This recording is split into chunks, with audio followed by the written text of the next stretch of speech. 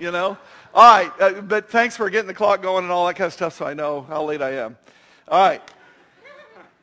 Okay, look, terrible things going on in the world, broken world, wrong things. How many of you would like to be the kind of people who always do the right thing? And when I say that, I want to make it clear. If we're looking at the spectrum of things that you can do, there's on one end of the spectrum is the things that God wants you to do. These are the right things. And they're right, and this is really key. They're right for reasons that usually at the time you're making the decision you have no idea about. The Holy Spirit can see over the horizon, knows what's coming, and they fit with what's coming in a way that you could never have known at the time. On the other end of the spectrum is the kind of evil that we've been praying for and talking about, and we'll touch on a little bit today. But somewhere in the middle here is the place that we actually live, all of us, right? And we want to be the kind of people who do right all the time and just do it naturally. But the fact of the matter is there are these desires that we have, and they're not necessarily bad desires. They're not evil things. They're not terrible things. They're just things that we want. And when we're faced in these moments, we get little decisions like this all the time. But there's some big ones that we're going to talk about today that really sort of reveal the character, reveal where you really are, and so on. And at these moments, isn't it funny how whenever you're faced with one of these big decisions, you know, where it really is going to put you on one track or another, and you're aware of that, you have a consciousness of it, that the thing that you want to do, just sort of as you think about it, the more time you spend on it, the bigger it gets. The more attractive it gets, the more reasonable it seems, the more bright it shines so as to take your attention from the thing that God would have you do to the thing that, you know, like I say, it's not an evil thing, and so it's just something that's kind of, this seems like the right thing for me to do. You catch the drift? And they get brighter and brighter and brighter, don't they? And then a lot of times we end up making that choice. Now, the funny thing is, the old saying is, hindsight is 20/20, and that is incredibly true, isn't it? I mean, when you look at these decisions in the light of time, in other words, years later, and you look back at that decision, the thing that's got so bright in our eyes to make us choose the thing that we wanted, it dulls. It goes away. Whatever we wanted, we find out, wow, be careful what you pray for. I got it, and it didn't work out like I wanted, and so on. So that thing decreases. And the funny thing is, the thing that was right becomes more and more clear as to why it was right. And so you get this thing going on where it's kind of like you really do get a weight in your soul about what was right and what wasn't right and why, and some understanding of it if you don't have all of the dimensions of it. Doesn't that happen? So I want to say something. When I say how many of us in here would like to do the right thing consistently, I think what I'm really asking is this. How many of you would like, when you're faced with one of these big decisions, that the stuff that has to do with you doesn't even come into your head, right? It's just not even there. So that the stuff that's God is the only thing that is there, and it shines bright. Brian Shite? Oh, Brian Shite. Wow, that's really bad. No. Okay. If this is going overseas, very interesting right now. I love you. Sorry. Okay. But it shines bright, and the point is the stuff of God shines bright, right?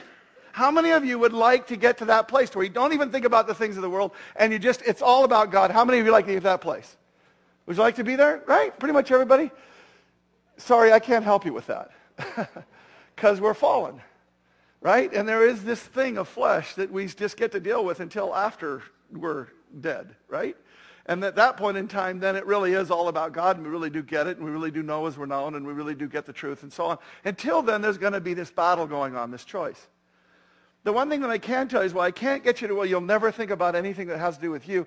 I can, and we're going to, talk about a way of getting to where that thing that you want never really lights up the way that it does normally.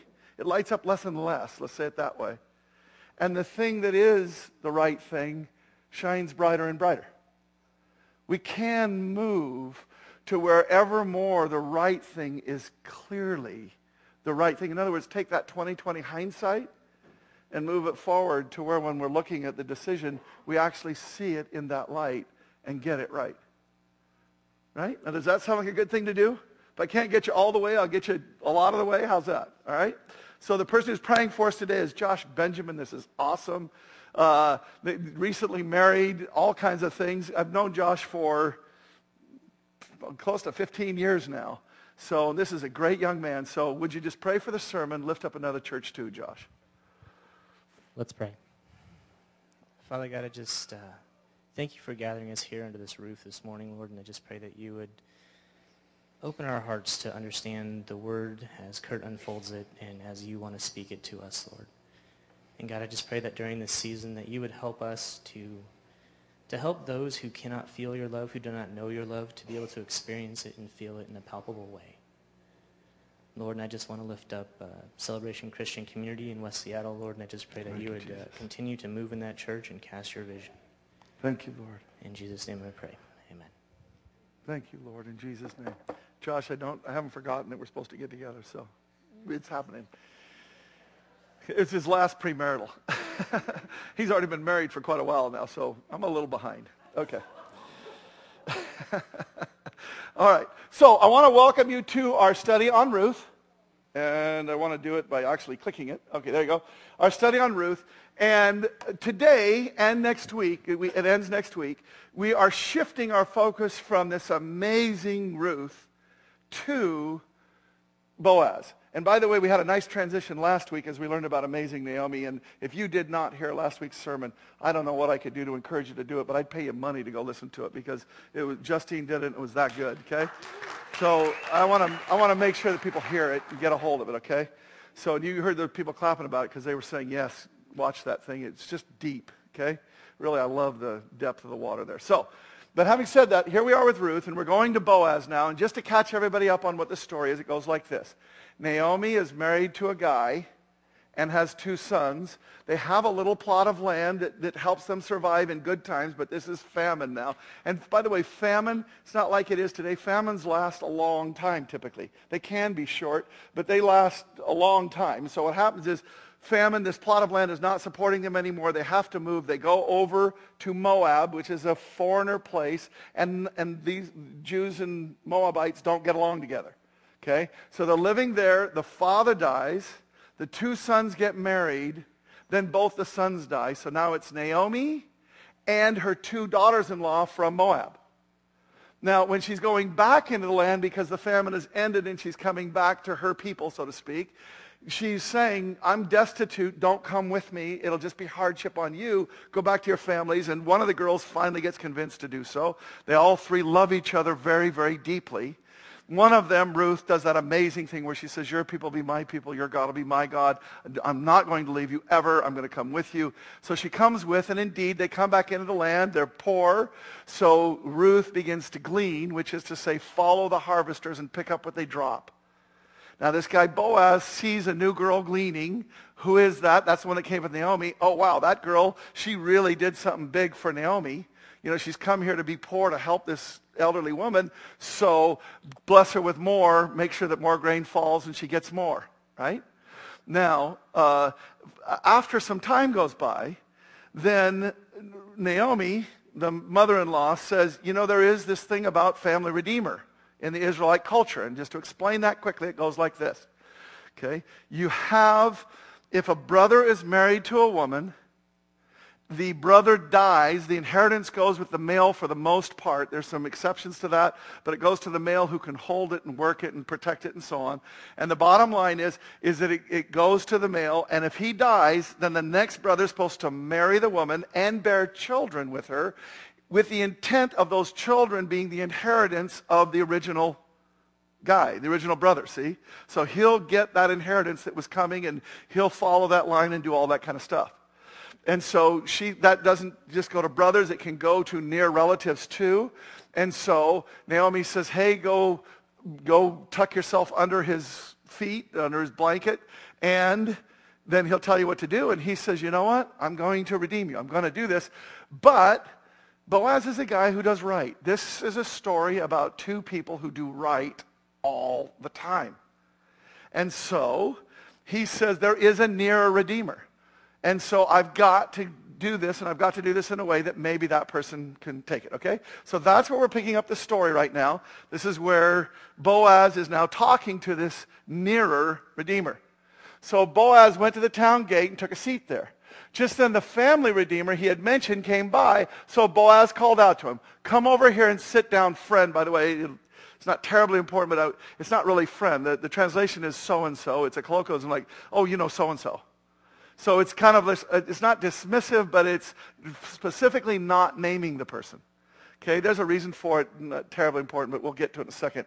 So Boaz called, and so they sat down. I want to talk to you. They sat down. Boaz called 10 leaders from the town, asked them to sit as witnesses. Boaz said to the family redeemer, "You know Naomi, who came back from Moab. She's selling the land that belonged to our relative Elimelech.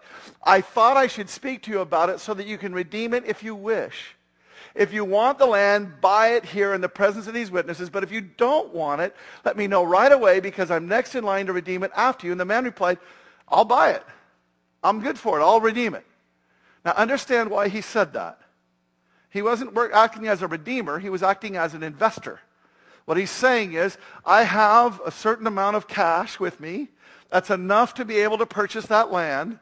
I will give that cash, those assets that I own, I will give them to this other person, this other Naomi. Naomi will then give me back title to the land. So I've gotten something in trade for it. And I'm going to keep that land forevermore because she doesn't have any descendants.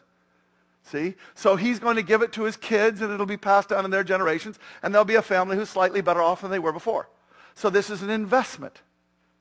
Okay? But there's more to the story, right?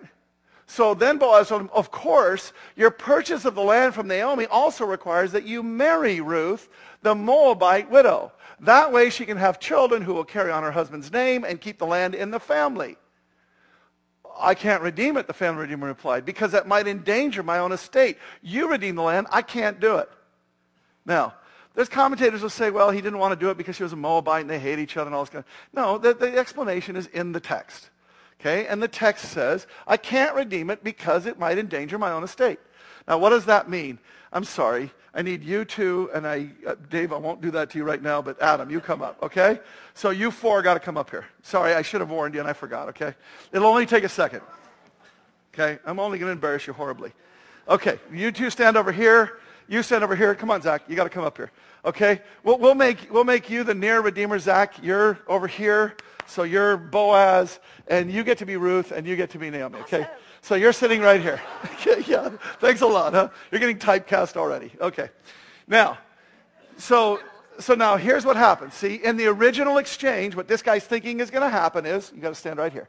I'm going to give you the money. You're going to give me the land. I'm going to go away. You're going to go away. That's what the deal is, right? That's how it's presented in the first half.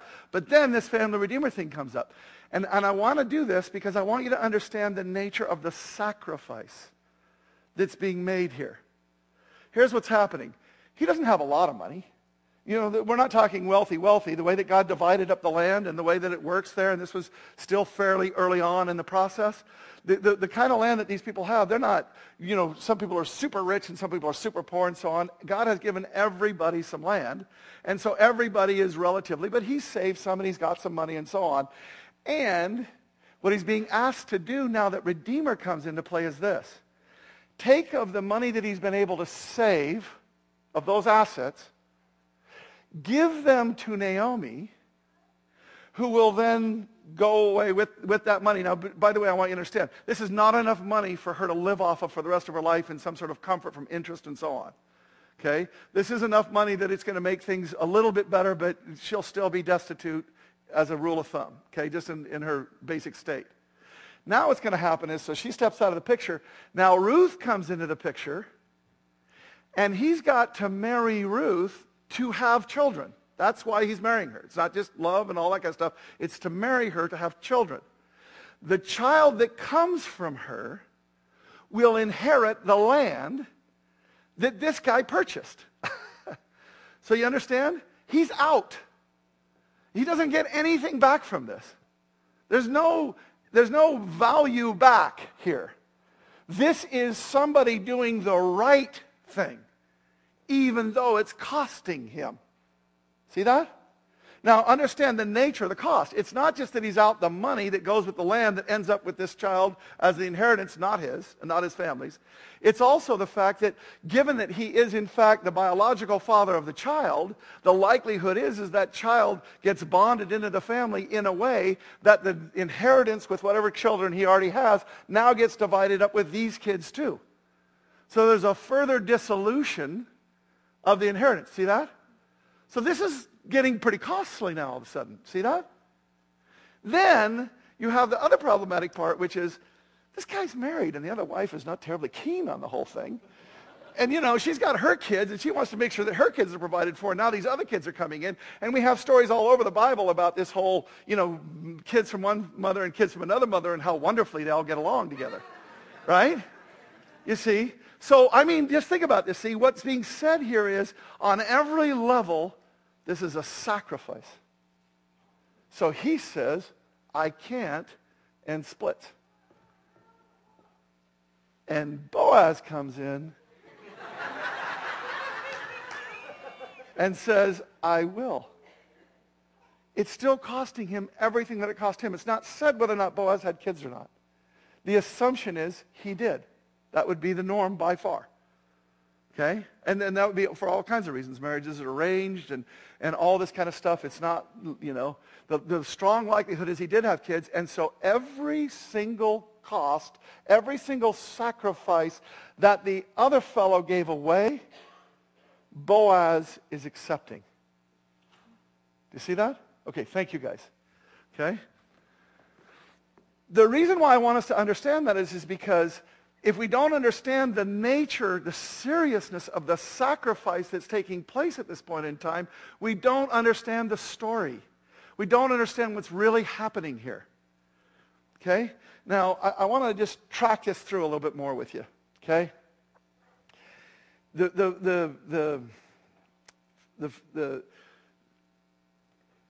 Okay, why does the story do that funny little thing where he sets him up to say yes first and then embarrasses him that he has to back out? Why does it do that? I think there's two reasons why it does that. The first one is something God wants to communicate to us. And it's what I just communicated to you. If it had just happened in a more natural manner without that little hiccup in there, we wouldn't have caught the speed bump in this story. We wouldn't have caught this moment of the nature of the sacrifice that was being made by Boaz. We now know it because of the speed bump. The other guy backing out and Boaz being willing to step up, it makes us go, wow. See what I mean? It makes us stop and it makes us appreciate the nature that there really is a sacrifice that Boaz is making. And I think that the Lord intended to put a highlight on that. Now, I do want to say, though, it's not just that. I do want to say that I think Boaz did something that was very wise in the way that he did it. You remember how we were talking at the very beginning? We said, the right decisions have a funny way of turning out well for the person that made the right decision. You don't know that at the time. You can't see over the horizon. You don't know that something good's coming. In this story, God is putting such an accent on that he's saying this. Ruth did a magnificent sacrifice for Naomi. Boaz did an incredible sacrifice to take on the Redeemer portion, right? The end result of this was a guy named Obed, their child, who becomes the grandfather of King David.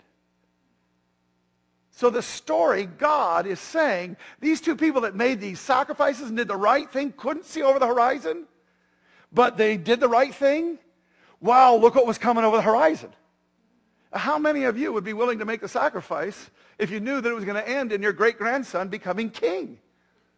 All of a sudden, it doesn't seem like such a big sacrifice, does it? Why? Because there's something coming back to you. You see that? We have to remember something about this story. It's critical to remember. Last time I made the argument, last time I talked, a couple of weeks ago, I said, this is a love story that never says that Ruth and Boaz were in love. Never says it. And I made the argument about why we could assume that there was a love there, but I want to say, why did the Holy Spirit keep it out of the story? And I want to say it's for this reason right here. When you're in love, what would you do for the person that you're in love with? For heaven's sakes, we make sacrifices to the nth degree, right? We would give anything, right?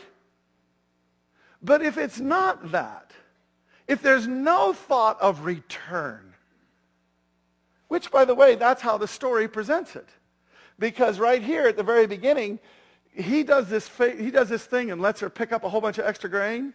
She drops to her knees, bows down. How does this happen that you should pick me out and treat me so kindly? Me, a foreigner. Read foreigner properly, right? Boaz answered her, I've heard all about you, heard about the way you treated your mother-in-law after the death of her husband, and how you left your father and mother in the land of your birth and have come to live a bunch of total strangers. He's acknowledging the race relation issue here, which makes it all the more incredible that he made the decision. But look at the reason that's given about the decision. It's not, I think you're hot. By the way, I didn't mean to look at you when I said that. Not that you're not, but okay. I'm sorry. I was looking at Jeff. No, that's not any better. Okay. Thank you for that. And you are hot. I'm just saying, okay? Julie, where are you? Help me. Okay. All right, so there's a shovel, and you just kind of dig. Okay. When he does the family redemption thing, watch this, girls. I will do for you whatever you say. She says, you're the family redeemer. I'll do whatever you say, since all the people in my town know that you are a woman of noble character. Isn't that the proposal that every young girl dreams of getting? I'm going to marry you because you have good character. That's not what every woman dreams of her husband saying to her husband-to-be. Yes, I do. I love that. But what every girl dreams of is, I want to marry you because I can't stand to go one more day without you. I couldn't stand to even think about a life without you. I love you. You are everything to me. I don't want to live life without you. I love you. I want you to be with me. That's the proposal. That's love. That's the thing where there's a give and a take. See, there's something coming back. The way this story is being told is specifically, and I think orchestratedly, by the Holy Spirit, making clear that is, it's not to say there wasn't love in there, but the story isn't giving us that detail. And I think it's not giving us that detail because it would take away from the nature of the sacrifice, the nature of the rightness of the decision, whether or not they were in love. It doesn't matter. Maybe they weren't. Maybe he wasn't attracted to her. In a very real way, that makes the story better, doesn't it? Our brains run to the love story. God has given it to us in a way that he's trying to redirect us from the give to get. He's trying to redirect us into the nature of the rightness of the decisions that were being made. See that? And the sacrificial aspect of them. See it? Now, to the point that Boaz does this wise thing I was telling you about. I said there's two reasons why. One of them is God wanted us to see that. And the other reason is, think about this guy who we just had up here, Adam, right? And what happens is, let's just say, you know how things, right? At the time of this decision, Adam is going, I can't do this. It's going to ruin the inheritance. It's not good for me. Everything else. So he steps out. But let's just say it happened in a more natural sort of, easy way and everything else. And then all of a sudden, the years went by, and all of a sudden this wrong decision he had made, not doing the right thing, started to weigh on him. Let's also say that the benefit, that there was a blessing that was coming with having done the right thing. Don't you think that he would come back and say, hey, when we had that moment where I took you kind of cheated me there. You treated, you kind of couched it in a way that I wouldn't want it because you brought up Ruth first and you knew that would be a problem for me. And here's what's actually happened now. This guy can never come back and challenge or question the decision that was made. Why? Because what he did was incredibly embarrassing. Everybody knows that he said, yeah, I want the land. But I'm not willing to take on the responsibility. I'm not willing to make the sacrifice. You see it? See? I think this seals it. The way it happened, this is a done deal. Anybody ever comes back and they say, man, don't embarrass yourself coming back and trying to question that decision. We know what you did. Man up. You made a mistake. Weighs heavily on you. So what? Get over it. You know what I mean? That's the way it is in life. I want to tell you, I'm going to tell a couple stories I've told before, but there's a purpose and a reason why, and I'd ask you to hang in there if you've heard these before. But I want to tell you a story about a decision that I made, one of these kinds of decisions about, there was a moment, I knew it was a moment, and about right and wrong, and I want to tell you about one that weighs on my heart to this day. It lays heavy in my soul. I think about it this way a little bit. When you go out to purchase a house, if you bought it all for cash, every month that you didn't have to make a rental or a mortgage payment is benefit to you. So by buying cash, it pays back to you all the time. But if you pay interest for it, there's nothing wrong with paying interest for it. It's just a metaphor I'm saying. But if you pay interest for it, it turns out that you'll pay about 3 times the amount of the cost of the house. See? Now, when you do that, what's being said, metaphorically, it's being said, when you make one decision, it pays back. And when you make the other decision, its cost becomes more and more clear over the 30 years that you're still paying this mortgage off, and you've now paid 3 times the amount of cash out of your pocket than you could have if you would have just paid cash. And we don't have the cash, and so I get it. But you see, that mortgage is a little bit of a way of just making these houses, we can buy something that we really can't afford. And that's in a real way. And I'm not saying you can't do mortgages. Do you get the metaphor that I'm trying to go after? There's one thing that weighs heavily on you, and in the light of the decision later on, the cost is much greater than you assumed it to be when you first were attracted to the thing that you wanted. Do you see it? So that's what I'm talking about here. Now what happened was I inherited a lot of money, and I didn't do anything to earn it, and just a blessing from God, and thank you, Lord, for it. And then I got baptized in the Holy Spirit. And when I got baptized in the Holy Spirit, it was as dramatic a change in my life as when I went from unsaved to saved, which I also did later in life. And that was a huge change in my life, but being empowered by the Spirit to do his ministry was also a radical change in my life. And let me say, next year, January, we're starting a series called Empowered. And it's a mashup between the book of Luke and 1 Corinthians. And the reason why is because Luke is Jesus doing things empowered by the Holy Spirit in a way that is to be modeled. And 1 Corinthians is a book about people doing things in the Holy Spirit in a way that we shouldn't follow.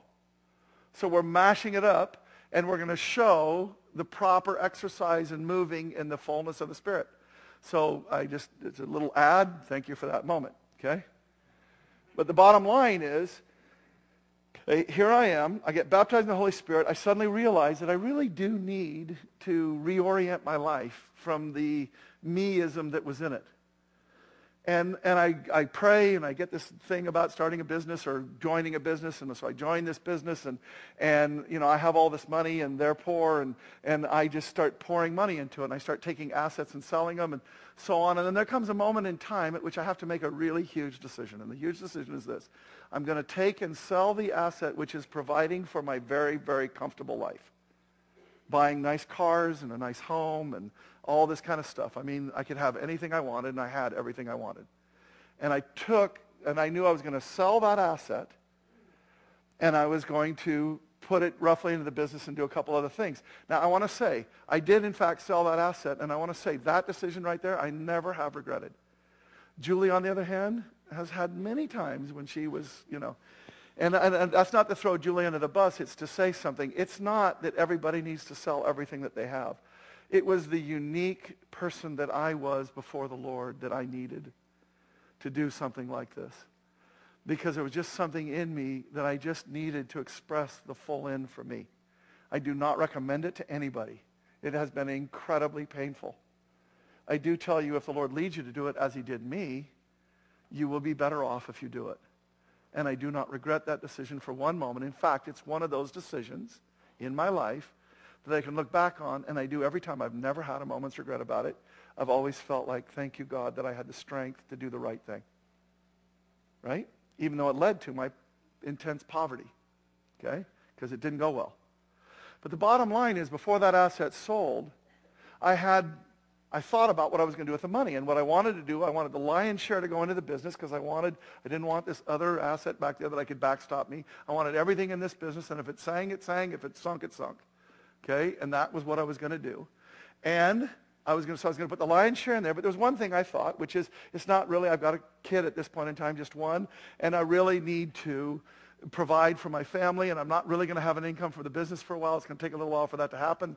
And so I'll buy a house, and then we picked out a very, very nice house, a house that anybody in here would love to live in, no matter how nice your house is. It was a very nice house, and I was going to pay cash for it. And I would have had enough money from the sale of this to pay total cash for it. And then at least I wouldn't have had to worry about, making my family homeless. Okay? Which essentially I ended up doing. Okay? So, and then, and this is the last, but it is not the least. It's one of the main reasons I'm telling you this. It is the main reason I'm telling you the story. What I was really excited about doing was taking the 10% and making a tithe of it. Now, I want to make it clear, this was a lot of money. This was more money than what most people who have large gifts like this would ever give to the local church. And the reason why is because they look at the local church and they say, what are they going to do with it? And they won't really do the right thing and blah, blah, blah, and everything else. And I need to maybe make a little foundation of it, or I need to spread it out in other ways with other organizations, and I need to do something different than just give it to the church. Now, I want to tell you, way before I was a pastor and I had any dog in the fight about this, I loved tithing. I've always loved tithing because I've always understood what God could do through it. This is not a tithe sermon, by the way. I just need you to understand where I'm coming from. And then what I loved about tithing was I understood something. The average church gets between 1.7 and 3% of the income of the church. They don't get the 10%. No church tithes that I know of. And the point is people say, well, they spend it all on themselves. And they do. And here's why. Because they're getting somewhere between, 3% and 1.7%. They're getting much, much less than the total that God would have brought into the storehouse. And so that's pretty much just taking care of the administrative costs of it, the salaries. Okay, and most churches are struggling right at that level to where the salaries and income is there, and so do we. And what I knew was that if everybody tithed, some churches would use it for themselves, and they'd buy gold-plated faucets or something stupid, and that's a church you shouldn't go to. Okay? Do not give your tithe to that church. Don't go to that church. What are you doing? See what I mean? But most churches would do this if people actually started tithing. They would start manifesting God in their community in a way that was remarkable. You know all these people that have all these stereotypes about the miserliness of Christians, or the negativity of them, or the narrow-mindedness of them, and so on? You know how to beat that? If everybody would tithe and the church would be what it was supposed to be, the things that we were doing in the community would be so against that stereotype that nobody could ever make that stereotype and have it stick. They could be prejudiced if they wanted to, but the truth is most people would look at it and say, I don't know what church you're talking about, but that one down the street, you ought to see all the stuff they do. It's unbelievable. These guys pour out of their time and their resources and their people in a way that is remarkable. And I see a goodness in the world because they're here. See that? This is beneficial to us. Now, I always understood that that's what the tithe was really about. That's why God doesn't give us a choice. We always have a choice, of course. But what he's saying is, you do this in a certain way, and I'll do what I want to do with it, and then you'll see what the church is supposed to be. But we withhold from it, and so we end up something less than what the fullness is, and then we judge that. And we judge it even though we're the reason for it. So that's just the way it is. This isn't, again, it's not a tithe sermon. I don't mean to make you feel bad or anything else, but that's how I looked at it, and I was so excited to be giving this very, very large gift to this church that I believed in, and I believed that they were going to do something remarkable with it, and I couldn't wait to give it. Now, we put the asset up for sale, and we put it under auction because we thought we'd get a higher price on it, and the fact is, in retrospect, we probably got as much money as we were ever going to get for that asset, and it was still a lot of money, but it was significantly less than what I thought it was going to be, about not quite half, but close. And because of that, now understand, the first thing is I had to say, well, I'm committed to putting it all into the business, so what's going to go? The house. I was going to buy a house, and I'm not going to have the money to do that. I'm not going to take from the money that I wanted to put into the business and that it could use it to get to this next place. I'm not going to do that. Instead, I'm going to give up the house, and we're going to do this, okay? But here comes the tough part. Here's how we justify. See, here's how I justified not actually ending up giving my tithe that I wanted to give. I said, I had this large asset that was kicking off substantial income to me, and I was tithing off of my income. All I've really done is I've taken this asset and I've just moved it to a different place, and this business should now kick off an income, and I should tithe off the income. Doesn't that sound reasonable? Sounds about right, right? I mean, why would I have to tithe off of the sale of the asset if I was putting it into something and I would tithe off of the proceeds of the income? And I justified it to myself that way. And I'm close to 40 years past that decision, and it still makes me want to cry every time I think about doing that. And it's not because of some stupid works mentality with God or anything else. And I love you, but if somebody comes up to me and says, you know, God loves you and he knows what you did and he forgives you, I know that he forgives me. I know, I get God's grace. I live in it. But I got to tell you something. I do not let the weight of that bad decision, the one that I justified and did another way, I do not let the weight of that dissipate from my heart. And the reason why is because it helps me not make that kind of dumb decision again. By owning it. What happened was a few years later, I'm in LA, and at this point in time, I am poor. I'm working at a car business, and there's nothing wrong with selling cars, but that was a very difficult thing for me based on where I'd come from and so on. It was very difficult for me emotionally. God knows how to push our buttons, and he was pushing a button. And this was an incredibly difficult thing for me, even though it's petty and stupid of me to think that that's not a noble or can be done in a noble way. It can be done in an evil way too. But the bottom line is there's plenty of people that sell cars that are very moral people, and I met some. Few, but I met some. And I was one. But the bottom line was I was barely providing for my family, and we had been very poor, and everything else. We were living in a very difficult place. It was literally, I mean, when the riots happened, we were in the middle of those riots. There was gunshots on all sides of our house because that's the kind of neighborhood that we could afford to live in LA, and that's where we lived. So it was poor. And I met this guy named Stephen Bochco at that car company. And Stephen Bochco, for those of you, some know the name, most don't, but Stephen Bochco at that moment in time was by far the biggest Hollywood producer of television shows that there was. And you could take the next 3 or 4 and add them up together, and they didn't get as big as he was. Because this guy was running, I think at that point in time, I think he was running Hill Street Blues, L.A. Law, and Doogie Howser, and I think there was a 4th show too. Now those are some of the highest rated shows that have ever been on television, and they were all very critically acclaimed, and these were big time things. And I met Stephen Bochco, and as happens in L.A., if you're trying to be a screenwriter, you know, I gave him my script. Now I want to make it clear, I did not go to Hollywood to become a writer. I did not go to Hollywood to become rich. I went to Hollywood because what was in my heart is that the culture was going to hell in a handbasket, and that there needed to be somebody giving a voice into the middle of the culture. Not a church sermon, but rather a voice in the culture that people were hearing that was the better thing. And so the way that this pitch worked, it was just perfect the way the Lord orchestrated it. The way this pitch worked is, here's what normally happens when you get a pitch. Stephen Bochco loved the script that I gave him, and he said, you pick the show, I'll get you the setup. I'll get you the pitch. You know what I mean? This never happens. Never. And here I am, Bochco saying, pick the show, I'll do the pitch. I love what you're doing. I'd love to see you, let's see what you can do, and just do a pitch. And here's what normally happens at a pitch meeting. You go in with 10 ideas.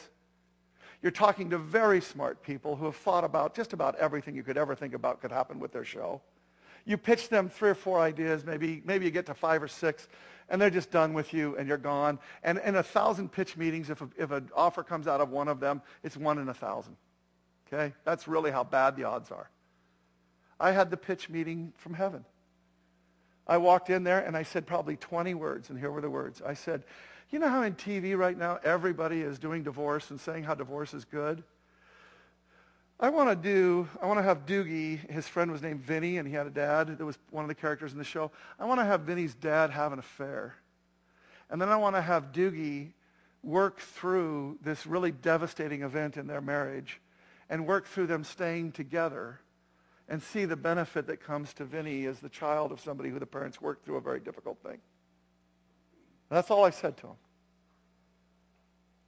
These 2 writers took that idea, and I may as well not have been in the room. They went, oh my God, we've never thought of doing divorce on the show. This is unbelievable. This is such a great idea. Let's do this. And they literally started writing. We could do this. We could do this. They were writing an episode right there in front of me. Now, because of the way that this thing works in Hollywood, I need to make it clear what was going on for real. Okay? And I'm inflating the dollars the way that they would have been inflated. I don't know what the scale is in Hollywood. The economics have changed greatly, so this may not be. But what I'm saying is if you took those dollars in that day and you brought them forward to today so that you really get the full impact of what was taking place at that moment, here's what was being done. Those people were writing an episode for which I would be paid about $100,000. Right there. They were writing the episode for which I would be paid. Nobody has ever had a pitch meeting like this in Hollywood. Ever. Not only that, but because it was an idea about divorce that was going to have a story arc, you get a certain amount of money for every time that story arc is used in the story. So that would, in today's dollars, be worth about $20,000, and it was a 6 to 8 week story arc, which in fact they actually used. If you remember the show, you'll remember a time when Vinny's dad ended up getting divorced, and that was my idea. It was generated right there. And I would have gotten paid $20,000 for every time that story arc was being laid out. Okay? Plus, remember, Stephen Bochco really liked me and really wanted to see if he could help my career. And so what he was doing, if I'd have walked in and had that kind of a pitch meeting and even got a story arc, not just an episode, but a story arc, the chances of me getting a job there were super high. And that would have been, in today's dollars, about $500,000. So I'm barely able to provide for my family, and I'm sitting here looking at starting to approach about $1 million. And once you're in as a writer, you're in. Because particularly if you're in with a guy like Bochco, I mean, you're in, right? As you can imagine, this is going through my head. Now, the problem is, what they're taking with this idea is what I've already said, which is they're not going to take the idea and have Doogie work them through how to stay together in very difficult times. They're going to talk about how come divorce is okay. How come it's good even. That's the direction that they're going with it. So I'm sitting there, it's like I wasn't even in the room, and I'm sitting there having all this time to ponder. And I'm going, they're taking my idea and they're doing exactly the opposite with it of what I intended. So this is a moment for me. Trust me, the idea came through my mind. Just shut up. Let them write the episode. Let them do the story arc. Get the job. And now that you're on the inside, you can make the difference. But you remember a few years before that, I had this thing about a tithe that I had justified away and regretted it. The cost of it had come clear to me over time. And honestly, that was in my head. The spirit of that was in me. And I just went, how many people have gone to Hollywood and had to compromise and thought that they could work themselves out of their compromising? Truthfully, right? That was just going to be one more roadkill. And so I said, knowing full well what was going to happen, trust me, I knew exactly what was going to happen, and it happened exactly like I thought it was going to. And I said, do you guys mind if we would move on to the next pitch? And this dead silence right in the room, this wall just went bang. And these people looked at me, and the guy said, in all my years, I have never seen anybody do what you just did. And he was saying clearly to me, you're an idiot, and you will never get anywhere, and we will see to it. This was colossally dumb of you. Now, I knew it. I knew that was going to happen. And Bochco he kept going, why don't they, they're using your story arc, why aren't they using you? You know, I mean, but they would tell him one thing, and then when they saw me, it was,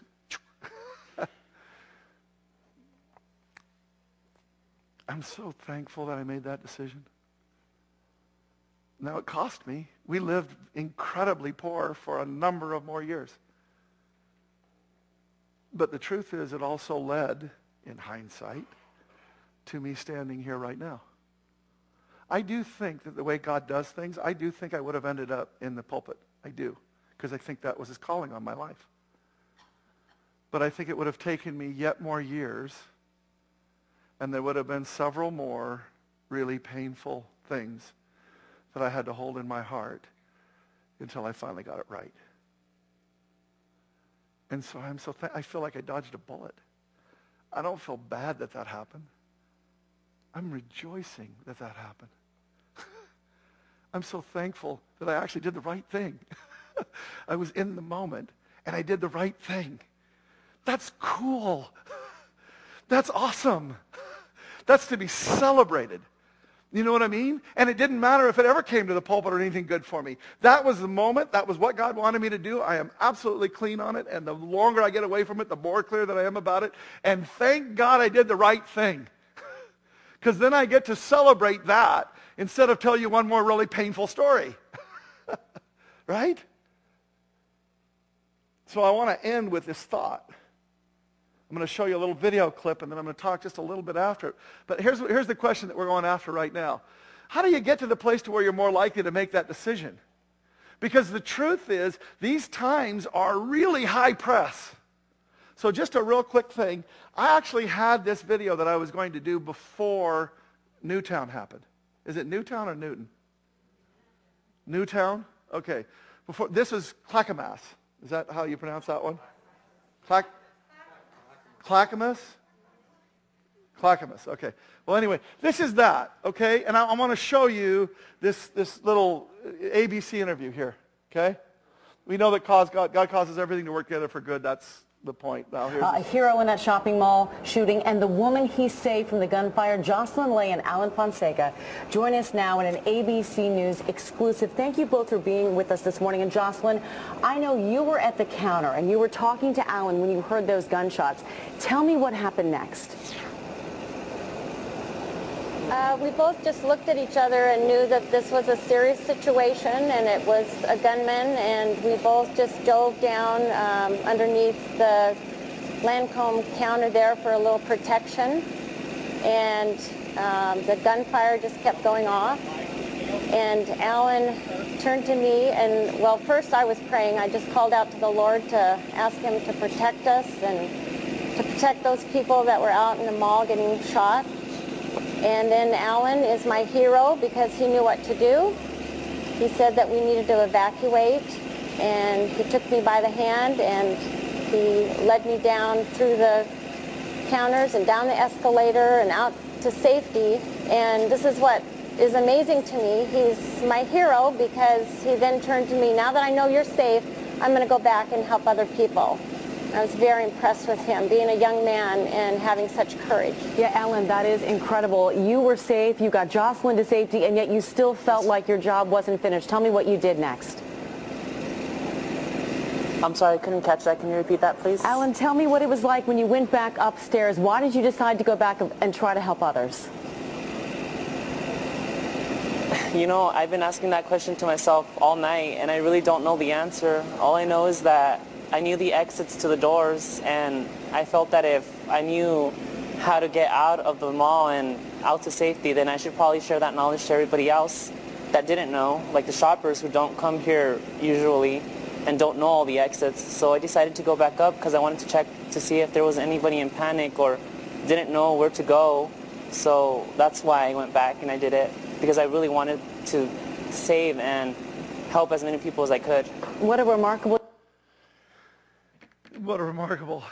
thing. Now, I think there's two things that I just want to really highlight right here at this moment. The first thing is, we all think that we know what we'll do when we get our face with this kind of situation. Some people have the personality that imagines such things, so we work through it in our imaginations. Other people don't do that with their imagination, but we still think that when we're faced with that decision, we think we know what we would do. I want to say something really clear, and anybody who's been faced with these decisions knows that this is true. You do not know what you're going to do at that time. You really don't. Now, this is a split-second decision, but whether you have a split second to do it, as I did in the writer's room, or whether I have a month or a couple of months to think about it like I did the sale of the asset and whether or not to tithe, the fact is what you will do in the moment is really what you will do in the long haul or close to that. And the fact is you just don't know what you're going to do. So I think we have to do something in ourselves. We have to get a hold of something in ourselves.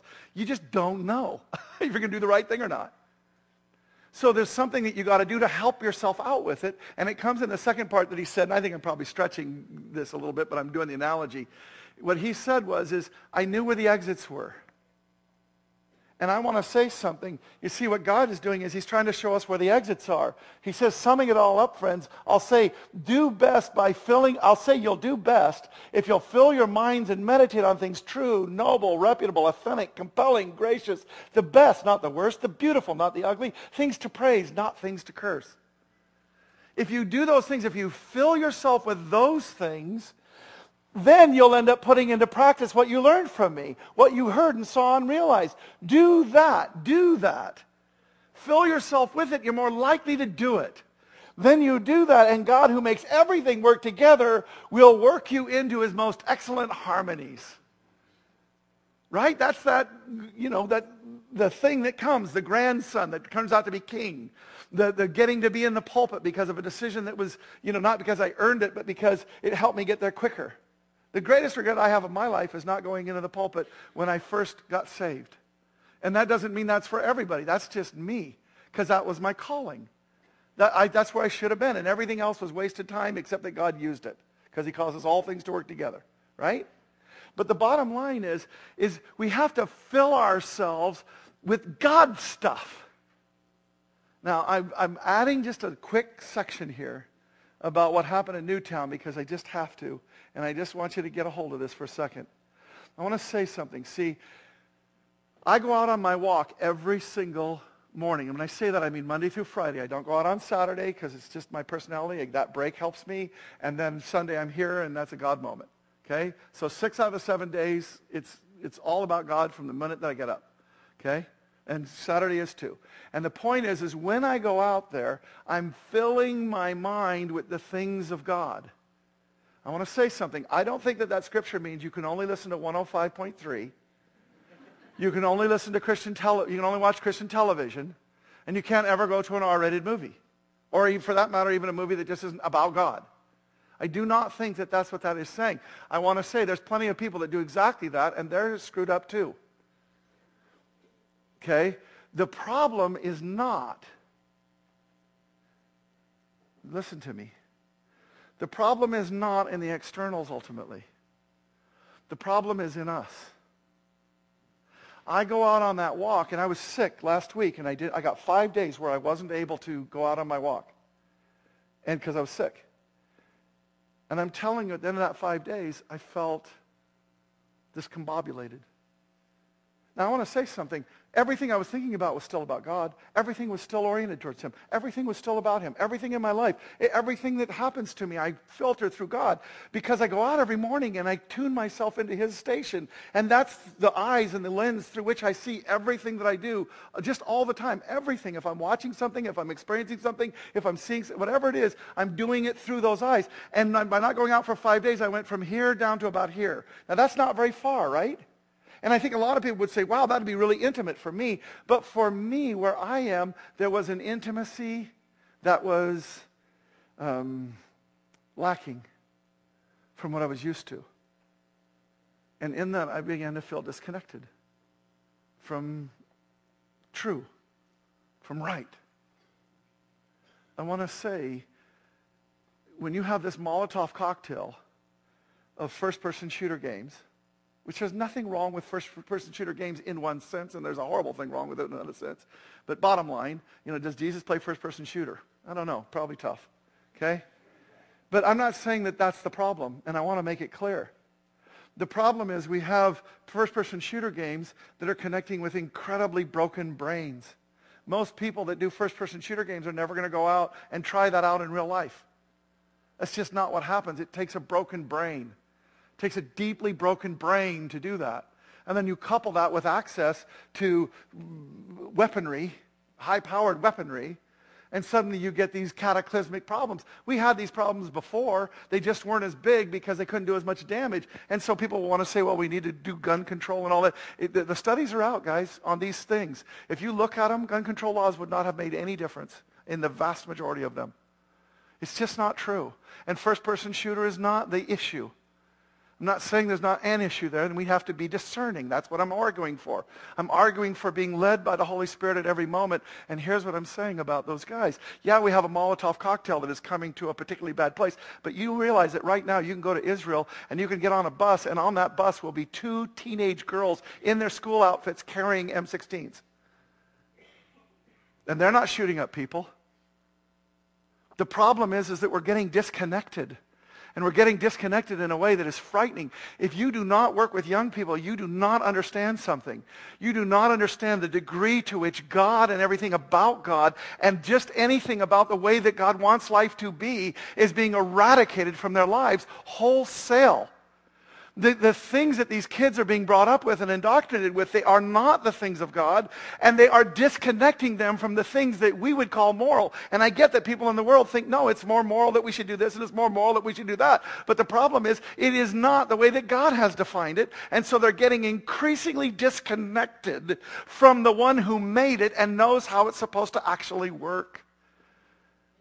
And in that disconnect, we add one more ingredient to the Molotov cocktail. And then we get broken brains doing things and thinking that they should go out there in the real world and do this. And here's what I want to say. Yeah, people in that generation, very few of them are ever going to pick up a weapon and go kill multiple shots to make sure that little kids would die. That is not going to happen with most of the people that are playing first-person shooters and have access to guns and the whole 9 yards. That's not going to happen. But I'll tell you what is happening. It's just a matter of degree. The fact of the matter is that they are disconnected from these things that bring community, that bring a life, we think that the world is a place that lives in a stasis if we would just leave it alone.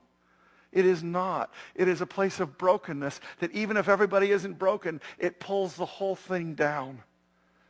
And in order to counteract it, there has to be writers in Hollywood speaking to the culture. There has to be churches that are filled up with the tithe and going out into the community and making a difference. There has to be this entire wholesale change of a thing of life. Let the marketplace of ideas battle it out between the things of God and the things that are not God. Let that happen. That is not what's happening right now. What's happening is all the things of God are being erased, and what's left is all the things of the world, and it is producing what the world produces, which is these unfortunate examples that we all grieve about, but lower than that, in ways more subtle and nuanced, people are dying more and more and more and more.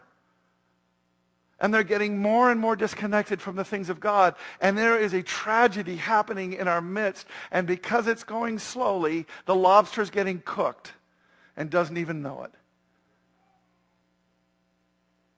So we got to do right, and how do we do right? How did Jesus do right? He was filled with the Holy Spirit and led by him at every moment, and he discerned all things at every moment. He wasn't just listening to 105 and Christian television. He was in the world making a difference in tax collectors and addicts and prostitutes and all kinds of places, being led by the Holy Spirit. He was out there sacrificing. He was out there doing the right thing. Filled with the things of God, the Holy Spirit, he was out there being his emissary, his direct manifestation. This is what we need. A full-on, full-orbed, filled-up, Holy Spirit-led people in everything that we do. That's life. And it has changed the world more than once. And it'll change the world again. The things of the world pale. The things of God grow brighter and brighter and brighter. And people make decisions that they don't know what its end is, but they sacrificially make that decision, and it makes the difference. So Lord, in Jesus' holy and precious name right now, with everything that we've got in us, we come before you as a people who want to do right, who are choosing to do right, who are coming after you to teach us how to do right, how to be right, how to be those that are your emissaries, that are manifesting you to where we can say like Jesus did, you want to know what the Father looks like? Look at me. Look at what happens. Look at his body in the world. Holy and precious name, God, bring us into this place where the things of the world pale even in the moment of their greatest temptation, and the things of God grow brighter and brighter and brighter. You have come into the world to show us how to live, and it is by being led by your Spirit. Lead us by your Spirit now.